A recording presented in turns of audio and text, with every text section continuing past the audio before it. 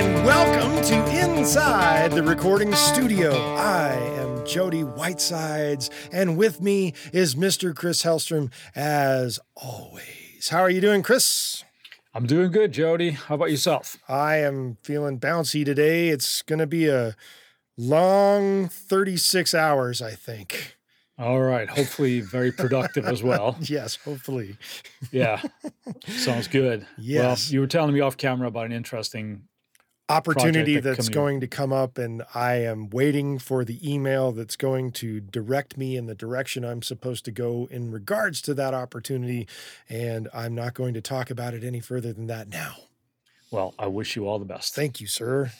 All right. Today we are going to do something a little different, aren't we? Yes, we are. Yes, we are. Do you want to tell him, or should I tell him, or should we just not tell him? Rochambeau for it. 1, 2, 3. Do we both get a 2? Yeah, we did. Damn it. All right. You do it. I'll kick it off. You do it. All right. Today we are going to discuss an album that has influenced, well, more myself than it has Chris, but an album that has been influential in the recording and production world that may or may not be so well known. And that album today is Spilt Milk. There you go. Spilt Milk. Jellyfish. Jellyfish. If you are not familiar with the band called The Jellyfish or just Jellyfish, you've got a real problem in life and it needs to be solved. Go to your nearest streaming service and stream Spilt Milk, or start with their first album, Belly Button, because they did release 2 albums in their short but illustrious career. And the first one is Belly Button. The second one was Spilt Milk. There is a box set that you can get that I don't believe is actually online on any streaming service. And I'm so happy that I own it. It is everything that they've ever done, whether it's live or recorded or in demos for themselves or for anyone else. Yes, I am a Jellyfish nut. I was going to say, it sounds a little bit like you're really into this band, huh? No, not at all.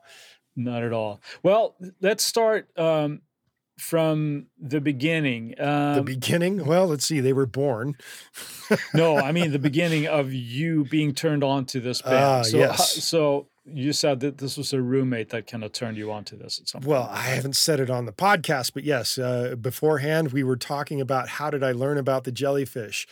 I was living with an infamous singer, otherwise known as Jeff Scott Soto, who is famous for having sung with such illustrious musicians as Yngwie J. Malmsteen. And he has his own band as well called Talisman. He did another band called Human Clay. He had something called Slam for a while. He has another project now called Wet. He has his own solo thing, Jeff Scott Soto. He sings for Trans-Siberian Orchestra. He sings for a lot of different people.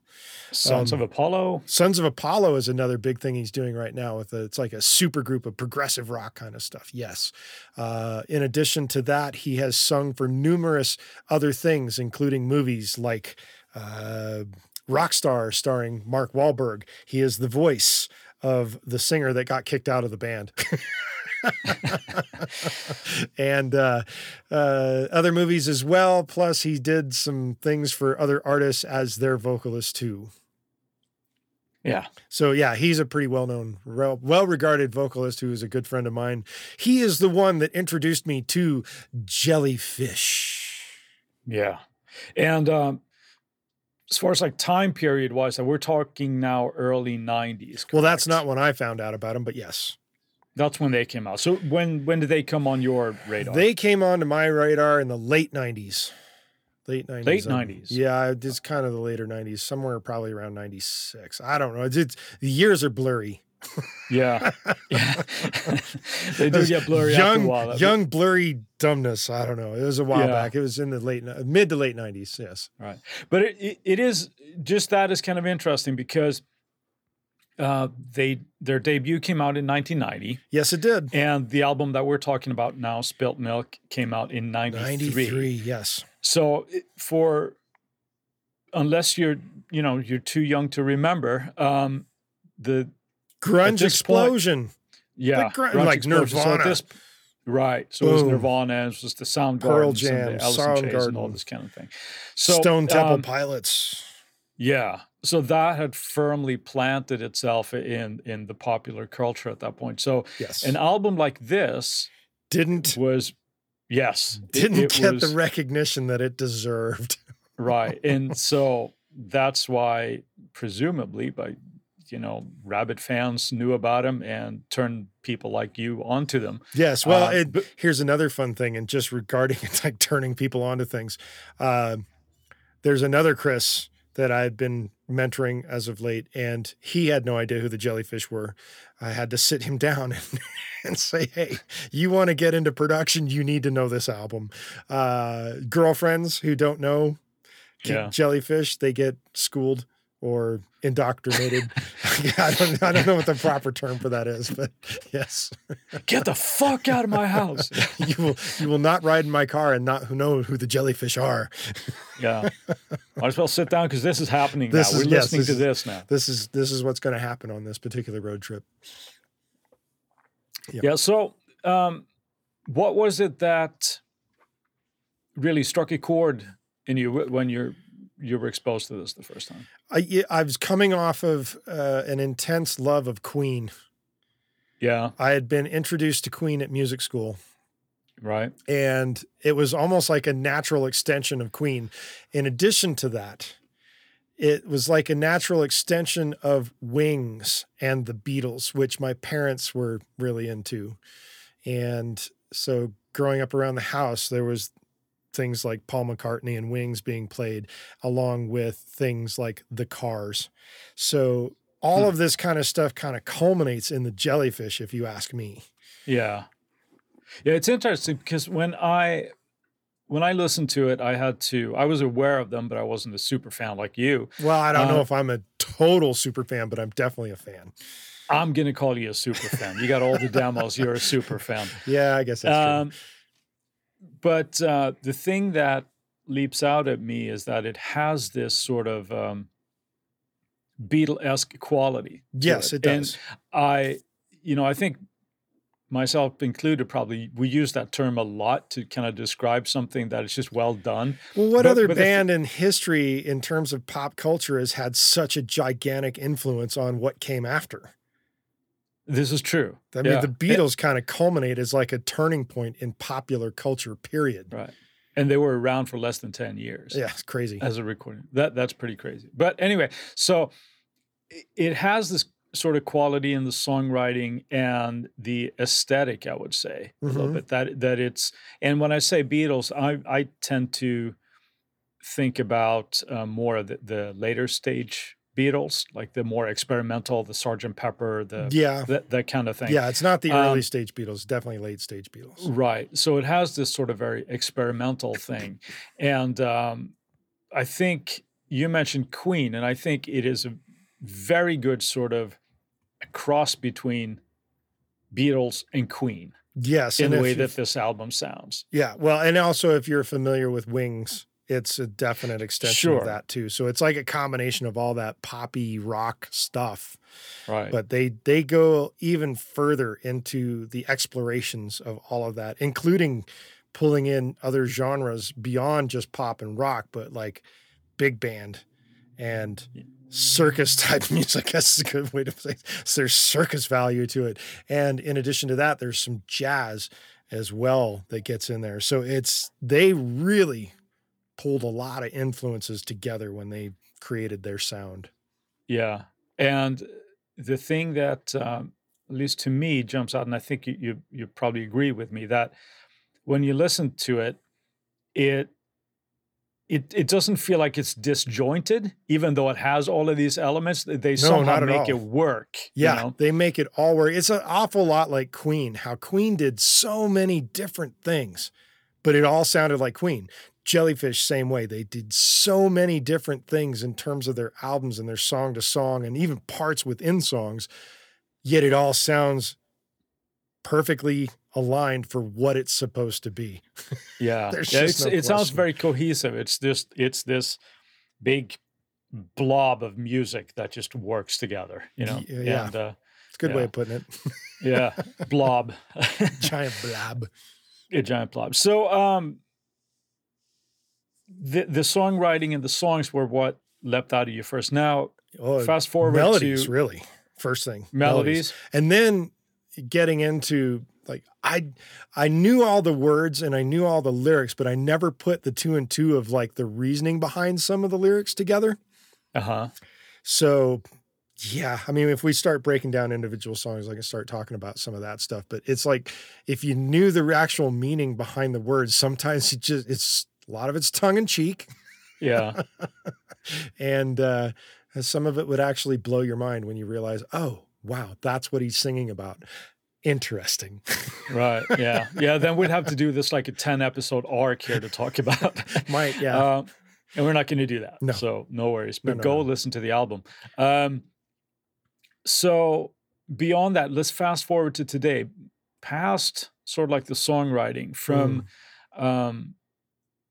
the sound of the album. Mm-hmm. Is how do you think that has found its way into sort of like your aesthetic today when it comes to your production and It's engineering, that type of very thing? clean.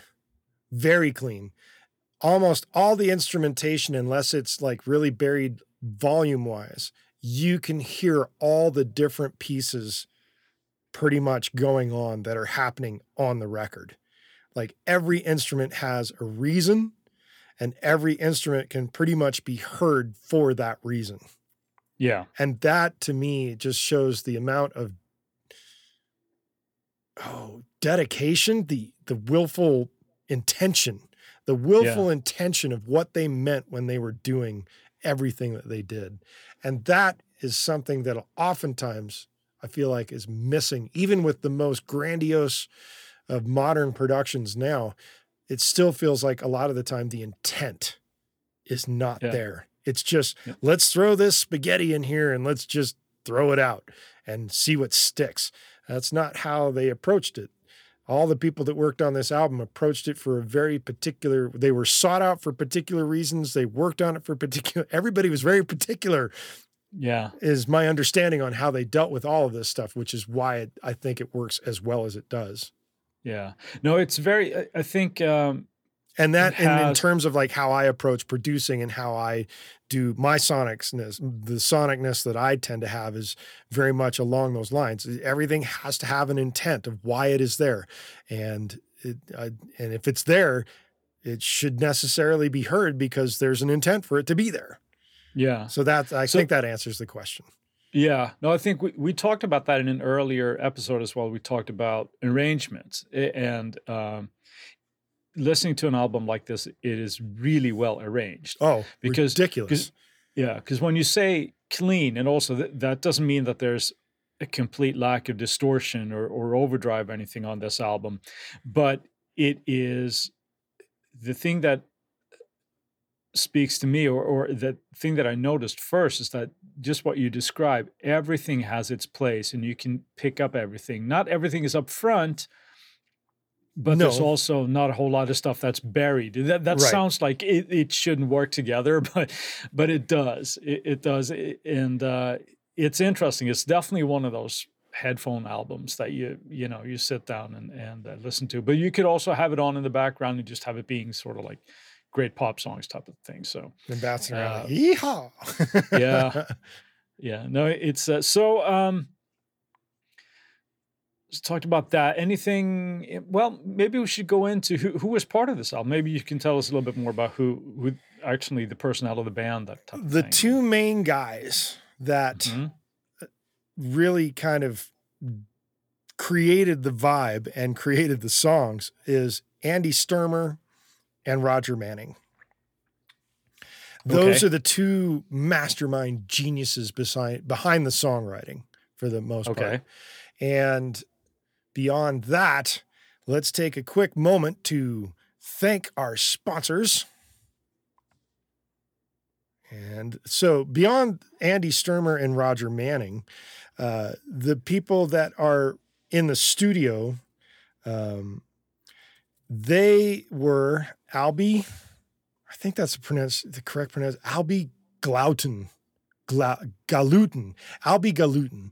That's a strange name. And then the other big name that maybe as a producer or a mixing engineer you're going to recognize is Jack Joseph Puig.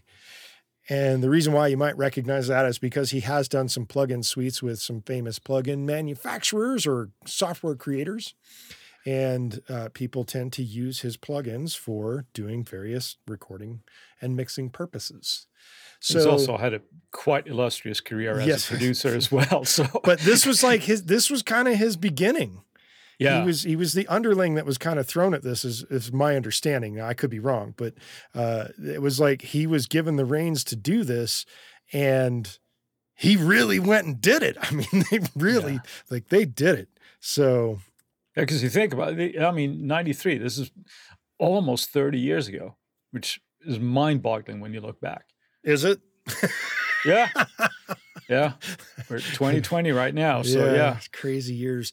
So those were the four guys as producers: Albie Galutin, Jack Joseph Puig, Andy Sturmer, and Roger Manning. So both Andy and Roger took reins in terms of coming up with how the production was going to work, in addition to having the head and producer engineer Jack Joseph Puig and Albie Galutin.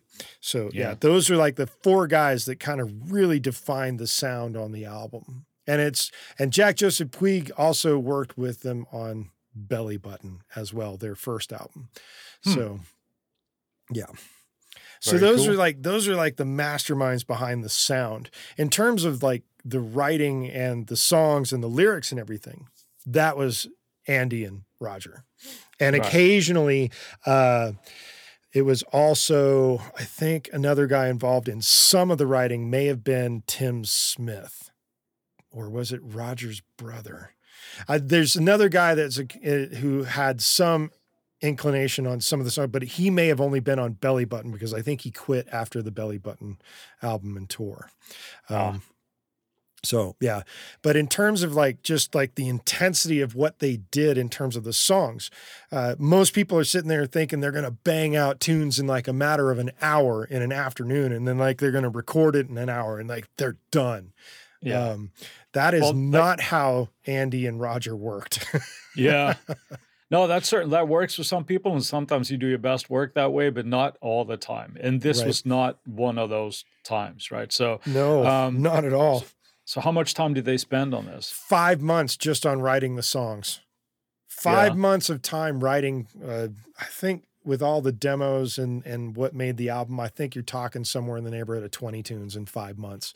And while that might seem like a long time to some people, that's not necessarily a long time for that many songs of this kind of caliber, because they're all really, really damn good. It's like they're like all just, I mean, there's not a bad song on the album. That's what's crazy. Yeah, that's kind of rare when that happens. You said you had the demos and all that kind of stuff. I do have right? From the box set, they have like additional demos, not only of the songs that made the album in demo form, but other songs that didn't make the album. They have demos of those too that you can find.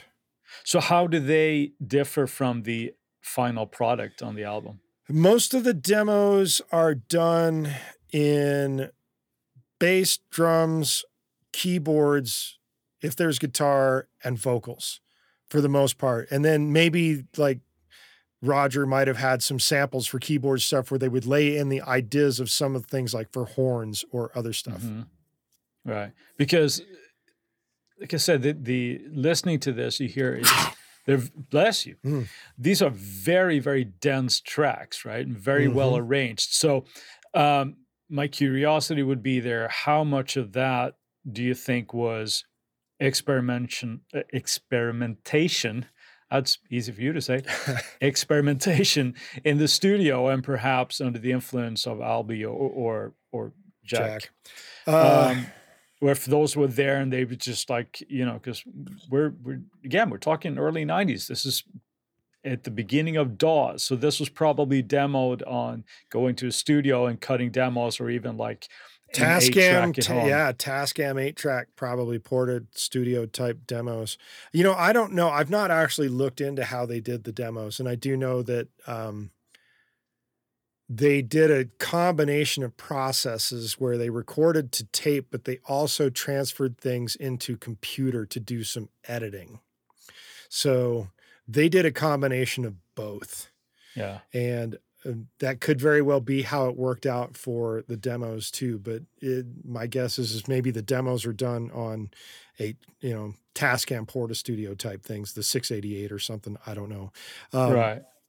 Haven't gone quite that far into that depth. But what I do know is that Roger used to spend entire days, every day, 7 days a week, 5 months at a time, going over to Andy's house to write and record and tweak and rewrite and tweak and rewrite and tweak and rewrite and tweak and demo and tweak. So they spent a good deal of time just working on the songs. And it was 8-hour days from 9 to 9 or however you work it out with, you take your breaks and you go, you're starting your breakfast, you go, you do your work, take a lunch break and you go back and you continue to work until it's time for dinner. And then you continue on, go home, go sleep, get up and do it again the next day for 5 months straight every day. Yeah. That's true songwriting dedication, and it shows in the songs. That's what's so ridiculous about it is people wonder, well, why isn't my song not getting the same kind of attention? Well, here's a group of guys that wrote some ridiculously amazing songs, almost hit that stardom quality, and still didn't make it, even with some of the greatest songs ever written in terms of just sheer awesomeness. Yeah. No, it's easy to get sort of bummed out about that, but that's ultimately things that you can't control. The music landscape changes, and what's popular the one zeitgeist year isn't. It's all about the zeitgeist, and if you don't hit it, you don't hit it. Yeah. So. And I think it's important to be aware of that. Ultimately, you have to be you, right? You have to do what you do, and I think that's what you end up doing the best. Ultimately. Correct. So after their 5 months of writing, they spent 4 months demoing the songs. Wow. That's a long time. I mean, that's 9 months just on pre-production of an album. Yeah. Who does albums anymore, right? So that's almost a month per song, so to speak. Right. Yeah. It's I say it again, but it's a pretty dense album. When you listen to it. Any specific tracks that are favorites for you? I mean, you said you like all the tracks, but anything that, let's say, for anybody that wants to, you're going to impress your friend here by playing him Jellyfish, and what's the first track you go to? By playing in the Jellyfish, or by playing? No, playing that for somebody. Yeah. Oh man. Wow, that's really hard to say, because it really might come down to what mood are they in, because there's so many different moods across the entire album and across their entire career that it almost helps to start with the mood that the person's in. But if you're going straight down the track list, the first actual song is Joining a Fan Club. So I guess you start right there on that particular album, unless you want to start on Hush, which is kind of like a lullaby that, interestingly enough, if you listen to the end of their first album, Belly Button, it fades out on a vocal arrangement that Hush, that fades in the album of Spilt Milk, is the completion of. Okay. So there was an obvious intent from the end of the first album to go to the beginning of the second album. And then even more intent, the end of the second album, at the end of the last song, it fades out, going off on another variation of the vocal arrangement of Hush. Which presumably would have been album number 3. Yeah, something like that. Yeah, sure. Yeah. Cool. All right. So you're saying that there's no bad tracks. So just jump in and if you're going to check them out, just start from the top and let it go. And if you got like an hour to kill, put some headphones on and ease back and listen to it, I guess. Yes. You will not do yourself wrong. Very cool. by listening to the whole thing from front to back in a dark room with your eyes closed. Yeah. Yeah. Remember when listening to music used to be an activity, right? Yes, it is an Um, activity album. yeah. Well, that's good. So, okay. So amazing songs, great production, engineering, great arrangements, Yes, well, let's great think about how performances. they got to that point for a moment, because how much That's time did they actually spend in the studio recording this wonderful sonic cheesecake of yumminess that you get? That was an interesting comparison there.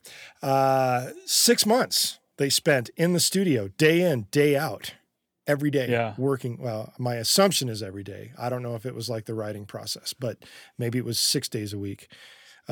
6 months of recording, part after part after Yeah. part, piece after piece after piece. Everything was, they spent time getting their sounds to make sure that the sounds were just awesome.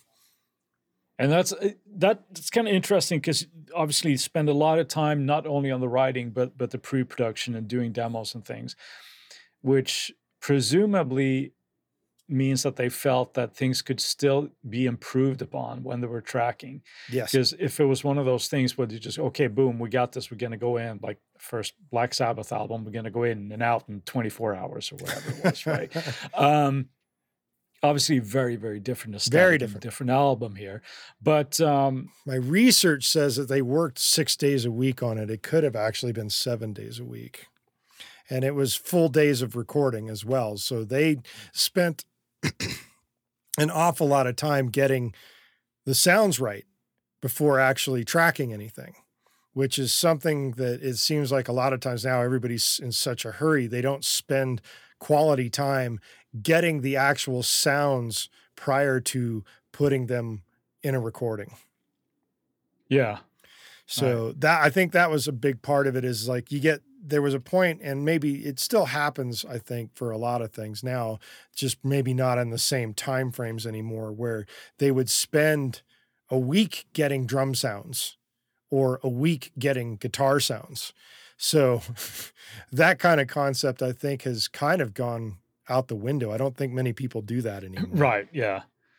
And unfortunately, I think today it's a little bit more rare to have a budget to be able to afford that, right? You go in and you actually do some experimentation at, even though with all the pre-production that they did, that, like you said, the things can still get improved upon, right? Yes. Yeah, for sure. Yeah. I mean, when you have a So, better quality room that you're recording in and better quality gear that you're recording on, yeah, it takes time to get that stuff set up and get it, where everybody's going to feel good about what they're doing. And right. that goes back to us talking about making the musicians feeling comfortable in the studio Yeah. Yeah. All of that in and previous pushed episodes. and stimulated and all that kind of stuff as well. So, um, I think you told me before that there were also session players involved in this as well. Yeah, there were multiple session players. Just kind of running down the list here in terms of like Andy Sturmer on the record ended up doing vocals. He played drums, played guitar, played keyboards. So he did a good portion of work. Roger Right. Manning, his cohort in everything, was the main keyboard player, piano player, and also did vocals as well. They had Tim Smith, who played bass and also did some vocals. Then they had Lyle Workman playing guitar. They had John Bryan on guitar on some songs. A guy by the name of Tom T-Bone Wolk played some bass on some of the album, as well as Bruce Caphan, who played pedal steel. And Bruce actually comes from another band, but I can't remember the name of that band off the top of my head, but it was another big band Yeah. that people would recognize the name of. And then John Clark is the last person that I have listed who played some woodwinds. And then they had other players too, but I don't know who they all are. That came in, they were hired to come in and play particular instruments on songs, and that was their thing. They came in, they were given a direction, and boom, then hit record and see what come out. Well, yeah. So, No, it's and pretty. there is an interesting story for one of the songs where in the editing process, because they were given the tracks off of the tape and brought into a computer to do some editing. Andy, in a late night editing session of trying to get something done from one track to another, accidentally erased the beginning of one of Lyle Workman's guitar solos. Uh-oh. And he was distraught over it. But Jack Joseph Puig comes in and just says, nope, that makes it better. Let's not even worry about it. That's where the guitar solo should have come in anyway. The extraneous notes in the beginning aren't necessary. So it worked out. It was one of those happy accidents. But yeah, good. It's just when you have somebody editing on a computer system before the DAW systems were really like what they are today, there was issues. Yeah. Things happened. Yeah. Very, very unfortunate. I want to touch on something real quick that I think speaks kind of volumes to what kind of album this is. Yes. And that's when you mentioned the session players. You mentioned a guy who plays woodwinds and another guy who plays pedal steel. Yes. So outside of the sort of air quote normal band setup, that's quite telling, I think, because you think, well, we got to have some woodwinds and we got to have pedal steel in there. So it's really, I think, quite descriptive of what kind of album this is, with all the sort of, for want of a better phrase, but eclectic elements that are there as well. Yes, there are definitely a lot of different instrumental paint strokes would be a good way of saying them. Right. There are a lot of them. Yeah. So to somewhat wrap up today's episodes, and we would both obviously encourage people to go check this album out. Yes, get on your favorite streaming service and go listen to Spilt Milk. I mean, it will do you a world of good as a producer to hear the sheer shining perfection of what they have created. Right. And even if it's not your type of music, you can always learn something from it, right? There's always a mindset or a workflow thing that you can adapt into your work. So whether you're into Norwegian death metal or, well, maybe not, but but even if you're sort of like a beat maker, or you are doing more sort of on the rock edge of the spectrum kind of thing, you can still pull from this and the aesthetic and the sort of like the work ethic and the attention to detail and all that kind of stuff to bring that into. That's the real big thing. Well. And then also the sheer lyric writing in terms of what they achieved with the lyrics. Some of the stuff is very tongue-in-cheek, as I said before, and some of it is also very straight ahead. But all of the lyrics really have a unique flow of how they work with the melody and how the words go, and then how they stack the harmonies to work with that stuff. It's really amazing stuff. Very cool. Very cool. All right, so go check out Jellyfish, both their albums, but today was talked about Spilt Milk. Yes. All right, Jody, thanks for sharing all that with us. I'm going to let you run and wrap it up, and thank you all for listening. Have a good day, everyone, and have a good day out there and inside the recording studio land. We'll see you next week.